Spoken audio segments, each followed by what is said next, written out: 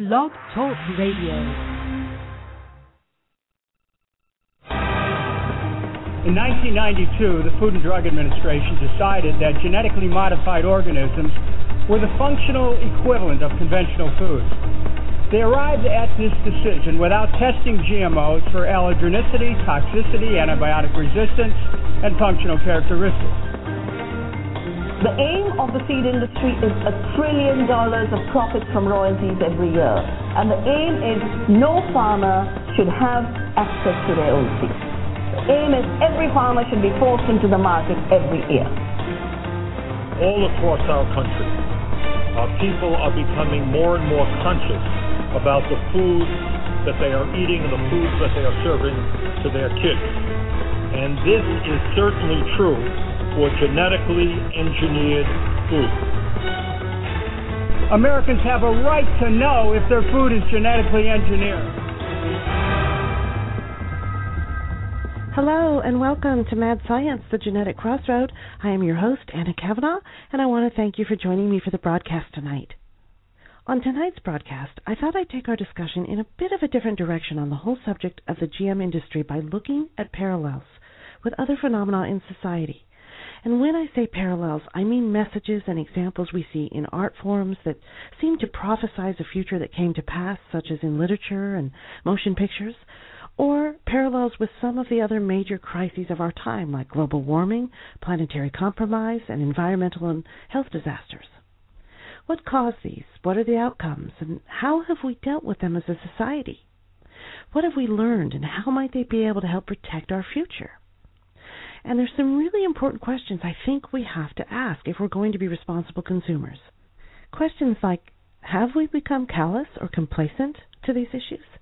When a new so-called crisis arises, do we actually take it seriously? Or are we conditioned to turn a blind eye, believing that we really can't do anything about it anyway? Are there similarities that exist with the huge biotech corporations of today? By looking at the parallels, we may be able to bring some of the grave issues of the biotech industry into focus and understand the profound effects that are being seen on our planet and in its populations, in us. If we use the past as a guide, we may be able to prevent a human catastrophe in the future, but it requires examination, effort, willingness, and commitment to take action today.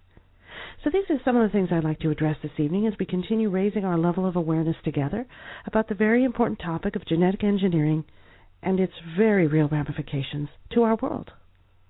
It's really very interesting how many older stories have parallels to present-day situations, but one might surprise you, as it did me, and that's the story of Jacob in the Bible, which was written so long ago, but may be one of the closest parallels to the modern-day practices in the biotech industry that we'll find.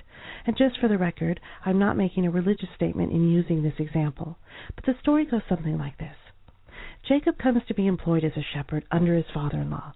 But instead of receiving wages from his father-in-law, Jacob requests that he give him the black, streaked, and spotted sheep from the flock, letting the father-in-law then keep all the purely white sheep. And the understanding was that Jacob would keep his small flock separate from his father-in-law's flock, which was an idea both of them agreed to. But then Jacob craftily arranged for the black and spotted sheep of his flock to mate with his father-in-law's white sheep, which then, of course, went on to produce streaked and spotted offspring. Well, since the new sheep were spotted or streaked, they were now considered part of Jacob's flock. And he did this knowing that crossbreeding of the sheep would produce more with black and spotted coats. So while his father-in-law's flock remained about the same size, Jacob's was steadily increasing. And Jacob's intent was to grow a large flock and become more powerful than his father-in-law. And as it turned out, his idea worked. He was successful. According to the agreement made, Jacob would own all discolored sheep, and his father-in-law was bound to this agreement. So here we have a simple theme, intentionally interfering with and manipulating nature to gain personal advantage for one's own benefit. Does this sound familiar? Frighteningly so. When you think about it, this is really a remarkable story because it mirrors exactly the biotech industry's business model of today on several levels. 1, we have the intentional interference and manipulation of nature. 2, there is an intentional contamination of a pure stock by method of proximity, secretly intermingling the flocks in this case. 3, because of agreements made, the dominant party can legally lay claim to the increases in production numbers taking place. And 4, as a result of the manipulation, contamination, and legal agreement, there is a gain in monetary advantage and control by the one perpetrating the whole thing. Now, of course, Jacob wasn't performing gene splicing, but the general outcome was the same, and the general motivation was the same. If we take this story to be an account of an actual event that took place several thousand years ago, what can we conclude? That there seems to be something within human nature that remains unchanged to this day? What do you think? I think it's worth asking. The mentality of seizing opportunity for personal gain, even if it includes deceiving others, is still around today, in full force. And based on Jacob's actions in the Bible, in this story, well, you might even say he'd fit right in at Monsanto. So the idea of human interference with nature, that's nothing new, and is actually the central theme to many science fiction novels and movies as well, usually with outcomes that are unexpected and negative.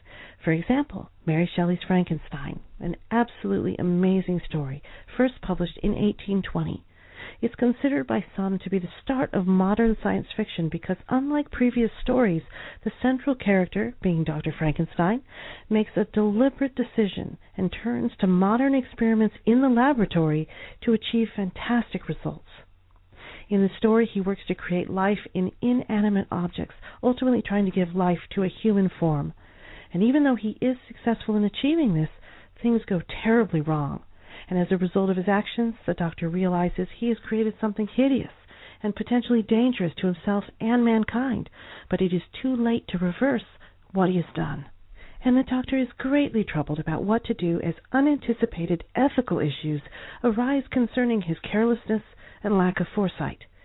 The monster he created pressures him to make a female version like himself so as not to be alone, but the doctor sabotages the idea, thinking it would only make things worse. He's concerned that the monsters would propagate out of control. The monster becomes angry and begins killing members of the doctor's family, and the story ultimately ends with a confrontation between the doctor and his monster, with the doctor dying as a result. Wow, there is a lot of parallel symbolism here. First, we have the scientist who uses technology to manipulate and create life by artificial means. But his creation is not the beautiful, productive wonder that will gain him the notoriety he seeks. Although he achieves part of his goal, there are unanticipated and unforeseen components that were not accounted for, like the ethical issues of creating life without consideration for the life itself. In this case, the monster was brought about unnaturally in a laboratory and did not have a choice in its own creation. The monster's gross characteristics came about not by its own actions, but by the hasty and careless motivations of a selfish scientist looking for his own recognition and glory. Who is to blame in this scenario? Is it right that because someone is in a position of control that their desires rightfully supersede someone else, supersede life and the creation of it? And how about the unforeseen physical threat that was created when the monster was brought to life? The doctor did not consider this until after the fact. This is all really a perfect analogy of what is happening in biotechnology today. Scientists are so caught up in the technology aspect of what they are doing that they are blind to the real effects and implications of their work. They are so motivated by competition, achievement, and profit that concerns for safety are overlooked. In the story, the doctor and his family die as a result of the chain of events he set in motion by his misguided efforts in the laboratory. And as a fitting parallel, the events now set in motion by the biotech corporations of our time, as they freely experiment and implement their genetic creations into our food supply, will inevitably catch up to us. We may ironically be facing the same fate as a fictional story. And just as a final example before we move on here, The Island of Dr. Moreau, the novel written by H.G. Wells and published in 1896. An Englishman is shipwrecked and transported to an island where a mad scientist, Dr. Moreau, is attempting to create human beings from animals in a series of grotesque experiments. Similar to Frankenstein, we have a scientist here that is manipulating life to achieve very unnatural outcomes, and he is blinded by his own passion in pursuing it. And this story was actually adapted to film, where the character Dr. Moreau interestingly claims to have successfully conquered the impossible, and that is to introduce human DNA into animals eliminating their basic instincts, thereby creating a supposedly divine human, free from malice and hatred. As the story goes, after many attempts, only one experiment was successful, but the many unsuccessful ones are given drugs every day to keep them from regressing into their animal forms. Interesting, because through all of this, we can draw so many parallels to the biotech industry. In the movie, manipulation of DNA is now in the picture, where the experiments are aimed at improving on humans. The experiments are mostly unsuccessful, and there are unanticipated problems and ramifications as a result. Aside from the clear ethical issues of torture and genetic engineering in the story, the outcomes are dangerous and pose a serious physical threat to others on the island. And the remedy is to use drugs as a patch job solution to the problem. There are really so many parallels between what is happening in this fictional story and what is occurring right now in our nonfiction world. Let's start with the obvious fact that biotech companies are splicing foreign DNA from different animals, including humans, into our food supply right now and on a regular basis. They are doing this to push more GM products and selling it to the public as improving on the quality of life for humans. And while this all sounds very nice, we need to be clear that corporations are not interested in you or me or improving our quality of life, unless it means profit for themselves. Improving our quality of life is a convenient buzz phrase that establishes them as good guys in an advertisement campaign, and really nothing more. And just as in the story where the outcomes to the doctor's bizarre experiments are unsuccessful and have adverse effects, so it is in the biotech industry. They are carrying out the production of their synthetic creations unchecked, with no sense of morality or proper safety testing. They do this despite the consistent scientific evidence finding their GM products to be potentially hazardous for human consumption, and also negatively impacting key ecosystems. Genetic modification practices present real physical dangers that have serious consequences, but amazingly are endorsed by the very regulatory agencies put in place to keep us safe. This is so disturbing, folks. And finally, in the story of Dr. Moreau, when the unsuccessful subjects of the doctor's genetic experiments go awry, he administers more drugs as a solution to the problem, continuing a vicious cycle. And in our nonfiction world, we have parallels there too. It's unbelievable, but problems created by GM technology are solved by introducing even more extreme versions of GM technology. And let me give you an example of that. There is a recent phenomenon known as colony collapse disorder, which is the abrupt disappearance of honeybee populations. And this problem began to appear suddenly on a grand scale in the mid-2000s and has occurred mainly in North America. Is that an unfortunate coincidence? Well, it's speculated by scientists that colony collapse disorder is strongly correlated with the intensified, widespread use of agricultural chemicals and GM crop population over the last decade. So knowing this problem, Monsanto purchased the largest bee research center in the world, Biologics, and instead of changing their chemical and GM practices, proposed to now genetically modify the bees in order to adapt them to the GM environments Monsanto has created. Isn't that something? It's like trying to put a fire out by throwing gasoline on it. You don't solve a problem caused by genetic modification by using more genetic modification. Not to mention, it seems the epitome of a supreme arrogance. Now, we've already talked about some of the many parallels that exist between fictional art and the biotech industry. But how about other parallels? In the face of huge crisis, how do we as informed citizens react? Well, this brings me to a major point I'd like to make, which is we allow ourselves to become conditioned to a state of complacency. The way people seem to react in the face of huge looming crisis is to put our heads in the sand. There seems to be an umbrella of complacency that ultimately takes over, and it tends to happen repeatedly again and again. And one example of this has been the global warming issue. As we know, global warming is the significant increase in the average temperature of Earth's atmosphere and oceans since the late 19th century. Warming of the global climate system is occurring without a doubt, and scientists are more than 90% certain that it is mostly caused by increasing concentrations of greenhouse gases produced by human activities such as the burning of fossil fuels and deforestation.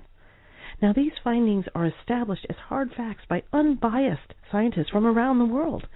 In fact, they are currently recognized by the national science academies of all major industrialized nations. But according to recent Gallup polls surveying 127 countries, it was determined that over a third of the world's population was unaware that global warming even existed, with people in Africa the least aware. In the UK and other countries around the world, there is general recognition and debate on what to do about the problem of global warming. But incredibly, in the United States, there is still great debate about whether it's even happening at all. Do you see where we're going here? Does this sound at all familiar? This phenomenon is in exact parallel to what is happening in our country with the GMO travesty. Why are Americans the ones who seem to be in the dark about these huge global issues when other countries are not? Why can they see so clearly what we cannot seem to see at all? Why are we the ones confused about global warming or GMO to the point that we question them even being a problem? The answer comes back to the reality that this country is owned. And yes, we are owned by big money corporations, folks. Like I've talked about before, huge corporations are more concerned about their profits and bottom line than they are about your health. They are concerned more about their profits than, ironically, the world in which even they live and in which their grandchildren will live. Corporate America controls our government, shapes U.S. foreign policy, controls commerce, and controls the media to a very large extent. We in this country know mostly what the corporations want us to know, and they understand that public opinion can be easily confused through misinformation using paid-off scientists, government officials and agencies, news media executives, and anyone else they can buy to favor their reckless business practices. The global warming issue is a world problem, but the big oil companies like Exxon or BP stand to lose profits if we move away from fossil fuels. It's really quite simple, but these corporations have succeeded in confusing the public on an issue as grave and important as global warming, just like biotech corporations are now doing with the hazards of GM practices. These companies know that if they can suspend the public in a state of confusion long enough to where they begin to question actual scientific facts, then mass complacency follows. If enough time passes in a state of complacency, we become blind to what is actually happening around us, to the point that even when we see the evidence with our own eyes, we still will not believe it's happening. We are conditioned to look the other way and bury our heads in the sand. And let me give you an example of this phenomenon. The Deepwater Horizon oil spill in the Gulf of Mexico in 2010, also known as the BP oil disaster. This is considered to be the largest accidental marine oil spill in history. It gushed unstopped for 3 months, discharging an estimated 210 million gallons of oil into the ocean. To give an idea of how much that is, by the time they were able to stop it, it had grown to at least the size of the state of Oklahoma. And the initial response from BP executives was not to address the magnitude of the damage to the environment, but to predictably downplay the incident. The company's CEO at the time, Tony Hayward, called the amount of spilled oil, quote, relatively tiny in comparison with the, quote, very big ocean. And the chief operating officer, Doug Suttles, attempted to semantically confuse the issue by making the defensive statement, quote, it may be down to how you define what a plume is here. The oil that has been found is in very minute quantities, end quote. Can you believe that? Over 200 million gallons of oil gushes into the ocean, and we hear terms like minute quantities? Well, what do we expect? The first thing executives do when caught in a bad situation is to minimize the perception of the magnitude of the problem or deflect and place blame on other factors. This is the MO of huge corporations and is seen time and time again as they routinely sidestep issues like it's a game. On the surface, BP was reprimanded and fined, but after the dust settled, the irreparable damage to the environment still remains to this day. The after effects of the BP oil spill have been disastrous to many vital ecosystems in the Gulf, and it's still unknown what the long-term permanent effects will be. It wasn't until 4 years after the 1989 Exxon Valdez oil disaster in Alaska that the herring population there collapsed, and more than 20 years later, it has still not recovered. So how do we as a public react to this kind of thing? Well, it's bad news at the time and we pay attention. But do we tend to rationalize that nothing can be done about it anyway, so why bother with it? Do we go onto the internet and complain and add our 2 cents, but then really never do anything when we step away from our computers?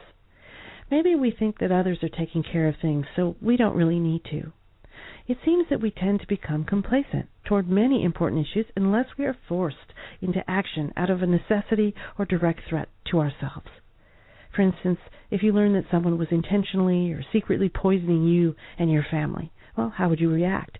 You would probably take action, probably swiftly and with anger, putting an immediate stop to it. And you'd also probably see to it that the perpetrators were reprimanded. Am I right? This is a natural response. But what about big money corporations that are essentially doing the same thing to us? What is the difference that we should let them get away with it? Well, the difference is in the conditioning of our society. We are brought up to trust in authority and what we read, hear, and see. We tend to think that because others around us may believe one way, it is somehow the truth. So who are we to go against the flow? Unfortunately, it's this kind of thinking that works to the advantage of corporate America. If we are kept in the dark about their questionable practices and how they are directly affecting us, then they can continue on making profit at our expense. So they've gotten pretty good at this. They have it all down to a science, literally. Through the years, they have studied human psychology and behaviors extensively, exploiting this information to manipulate us into complacency, acceptance, and dependence. This is a time-tested approach used by all huge corporations. Take the tobacco industry, for instance. Over the last century, tobacco has evolved into a multi-billion-dollar business fueled by an ever-changing arsenal of marketing activities. Tobacco companies have used every trick and tactic in the book, from free giveaways to physician endorsements to promises of magical weight loss, and even stooping to targeting and luring our children as future customers. This is all done with the intent to hook the American public on their products, creating a dependence on them. For example, starting in the 1920s, tobacco companies recognized an opportunity in the growing women's rights movement. They embedded themselves in freedom demonstrations and even created cigarettes designed solely for women, like Virginia Slims, among others, which are still popular with female customers to this day. As a result, between 1960 and 1990, lung cancer deaths among women increased by more than 400%, even exceeding breast cancer deaths. But despite all this, in order to counter growing concerns about tobacco-related disease, the industry hired doctors and dentists to endorse their products, using slogans like, "Just what the doctor ordered," and "More doctors smoke Camels," and on and on. They would quote statements from studies done by scientists and doctors claiming there were no dangers at all to smoking, and in some cases stating it was actually good for you.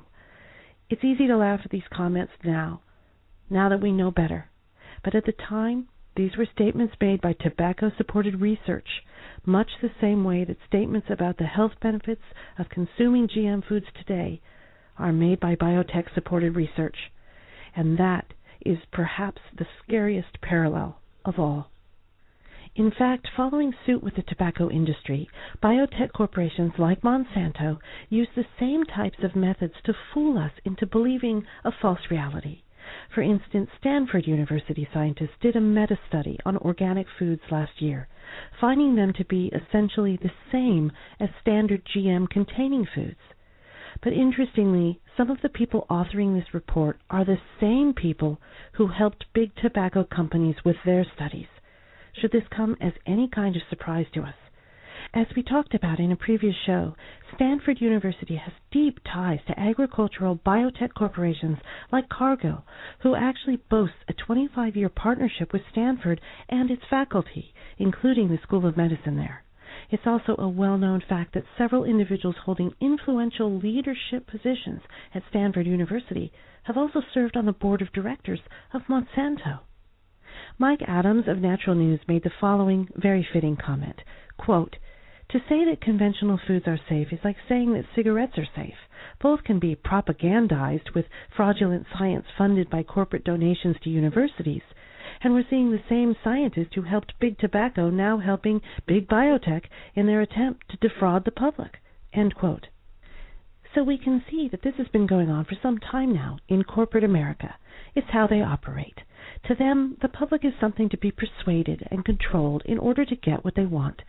Consider how American presidential campaigns are run, blitzing the public with advertising and speeches, targeting and appealing to different regions of the country, projecting a false sense of concern for specific community needs, all in an attempt to sway public opinion in their favor, working the media, putting spin on arguments to persuade and convince, and so on. This all parallels exactly the approach taken by corporations as they deal with the public. It exemplifies how they use what is scientifically known about human behavior and then manipulate it to their advantage.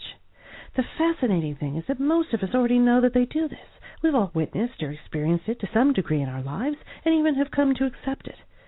So why do we continue to tolerate it at our own risk? Well, maybe the tides are turning. Just as in the tobacco industry, where the public outcry, along with the mounting preponderance of evidence showing smoking to be a direct cause to cancer and other health issues. Recently, there have been growing protests against GMO practices, with more farmers standing up to companies like Monsanto and rallying in Washington along with organic food proponents. Change appears to be coming. For example, in response to the failure of Measure 37 in California last November, the health food chain Whole Foods will require labeling of all GMO foods carried in their stores. However, they won't actually be fully implementing this policy until 2018. These companies are also refusing to sell genetically modified salmon. This looks positive, but we can't take our eye off the ball. We can't underestimate the depth of control that big corporations continue to have in our country and our government and countries around the world. And we cannot underestimate our own part in it either. That we have a choice between complacency and action. It is my hope that we will continue to choose action, and in growing numbers. So now we'll move on to a special segment of the program called The Listener's Voice, which is where folks out there have kindly taken the time to write into the website with their questions and comments. And to close each show of the program, I'll go through as many as I can. First up, Sue Healy writes into the show. Hello there. I never write into things like this, but something kind of struck me recently as I've been listening to your show and paying more attention to the GMO situation. I wonder how many people actually even know what GM foods are. My husband thinks I'm making a bigger deal out of it than I should be, and I have to admit that it's not what my friends and I talk about either. But do people really know about it? I myself started hearing about it years ago, but didn't think twice until more recently when I caught wind of the labeling issues in California. I was just wondering if you had any specific statistics about this. Thanks. Well, hi there, Sue. Thank you very much for your question. I'm so glad you decided to write into the show. Actually, there have been lots of polls taken about the very question you ask. A very recent one showed that, in fact, very few Americans are paying close attention at all to news about GMO issues. The survey said that 25% of Americans haven't heard anything at all about it, and 48% have heard only very little. Those of us who are, sort of in the know and paying attention account for only about 22% at this point. So looking at this, it's pretty disturbing, isn't it? And it goes back to what I've tried to get at before, and that's that big corporations are intentionally encouraging a complacent-minded culture in this country. If they had it their way, nobody would know about this. But the next best thing is to at least sell it to the public, right? And judging from these statistics, it seems that they've been successful so far. But one thing to keep in mind is that polls and surveys fluctuate quite a bit, so even though they're showing one thing now, doesn't mean it's a completely accurate reflection of what's really happening out there or what will be happening out there tomorrow. For example, momentum appears to be taking hold, in groups around the country who are vehemently opposed to the GM food industry. So we have to keep paying attention and encourage awareness about these important issues and just keep on, spreading that word and doing what each of us can do, whatever that is. So I hope that answers your question. Thanks again for writing in. And next up, Joel Moore writes in and says, how do we expect people to buy organic when the prices are so out of sight? I just spent over $50 on a single sack of groceries at an organic food market in my neighborhood. Well, hi, Joel. Thanks so much for the comment, and you are absolutely right. This has been such a big issue for so many people who are trying to choose a healthy lifestyle and stay away from genetically modified foods. Because it's much cheaper for food companies to produce products with GM ingredients, the prices to the consumer are much lower at this point. And this is the big argument we hear from farmers and food processors saying, in order to maximize their own profits, they are forced to use GM sources, which is because companies like Monsanto have worked very hard to dominate food crops grown by farmers and then force them to use their GM seeds. And in doing this, they've made it much more difficult for organic crops to compete, thus driving the prices up in the organic market. Just look at the big oil companies, Joel. Since they control the oil, they ultimately control our gas prices, right? It's the same thing with big biotech companies, but the only difference is they're still in the process of gaining control over the food supply. And part of that strategy right now is making their products appear appealing and beneficial and are cheaper. But if these biotech companies gain complete control of the food supply, we would most definitely see a dramatic increase in food costs across the board. This is how big business works. Hopefully, this will not happen. But unfortunately, in the meantime, consumers are forced to pay higher prices for organic foods, and that's sadly just the way that it is. It's a really sad day that natural, that organic, that untainted, that unmanipulated, that organic foods have become a luxury and genetically modified foods have become the norm. There is something so incredibly, fundamentally wrong with that. It's just tragic, to say the least. Anyway, thanks again so much for writing into the show with your comment. And with that, I'm afraid I've run out of time in the segment this evening. If you'd like your question or comment to be featured on the show, I would love to hear from you. Just pay a visit to the website at www.geneticcrossroadradio.com and follow the link to the listener's voice. Once there, just go ahead and fill in the form and send me along your thoughts. I will feature as many as I can during each broadcast. Your voice really does matter and will help make a difference in both the future of our food and our human health. This show is about a conversation, and that's where all change begins. So let's get talking. And I also want to tell you about the Facebook page for the series. If you are enjoying the show and would like to participate in some more interactive communication, I'd absolutely love for you to come and give the page a like and join in at www.facebook.com/Anna Kavanaugh Mad Science Genetic Crossroad. And I'll hope to see you there. Thank you for listening to Mad Science, the Genetic Crossroad. Please join me every Tuesday for more on GMO. On next week's show, that's Tuesday, April 2nd, we'll continue our conversation with an episode called The Garden of Eden for Sale. The GMO industry wants to own the genetic blueprints to all existing food sources around the globe. 250,000 farmer suicides in India, forced GMO compliance by European countries by threat of exclusion from the Union, and even the swift impeachment of a South American president and extermination of all native seeds are all frightening glimpses into the overtaking of the world's crops. Henry Kissinger said, "Control the oil, control the nation, control the food, control the people." What once was the proverbial Garden of Eden has surreptitiously become the property of an unregulated and untested industry, and consumers are paying the price. I hope you'll join me for next week's broadcast. If we destroy nature, surely nature will destroy us. For while we may hold dominion over nature, we do not possess its wisdom. Until next time, be well, be healthy, and be informed.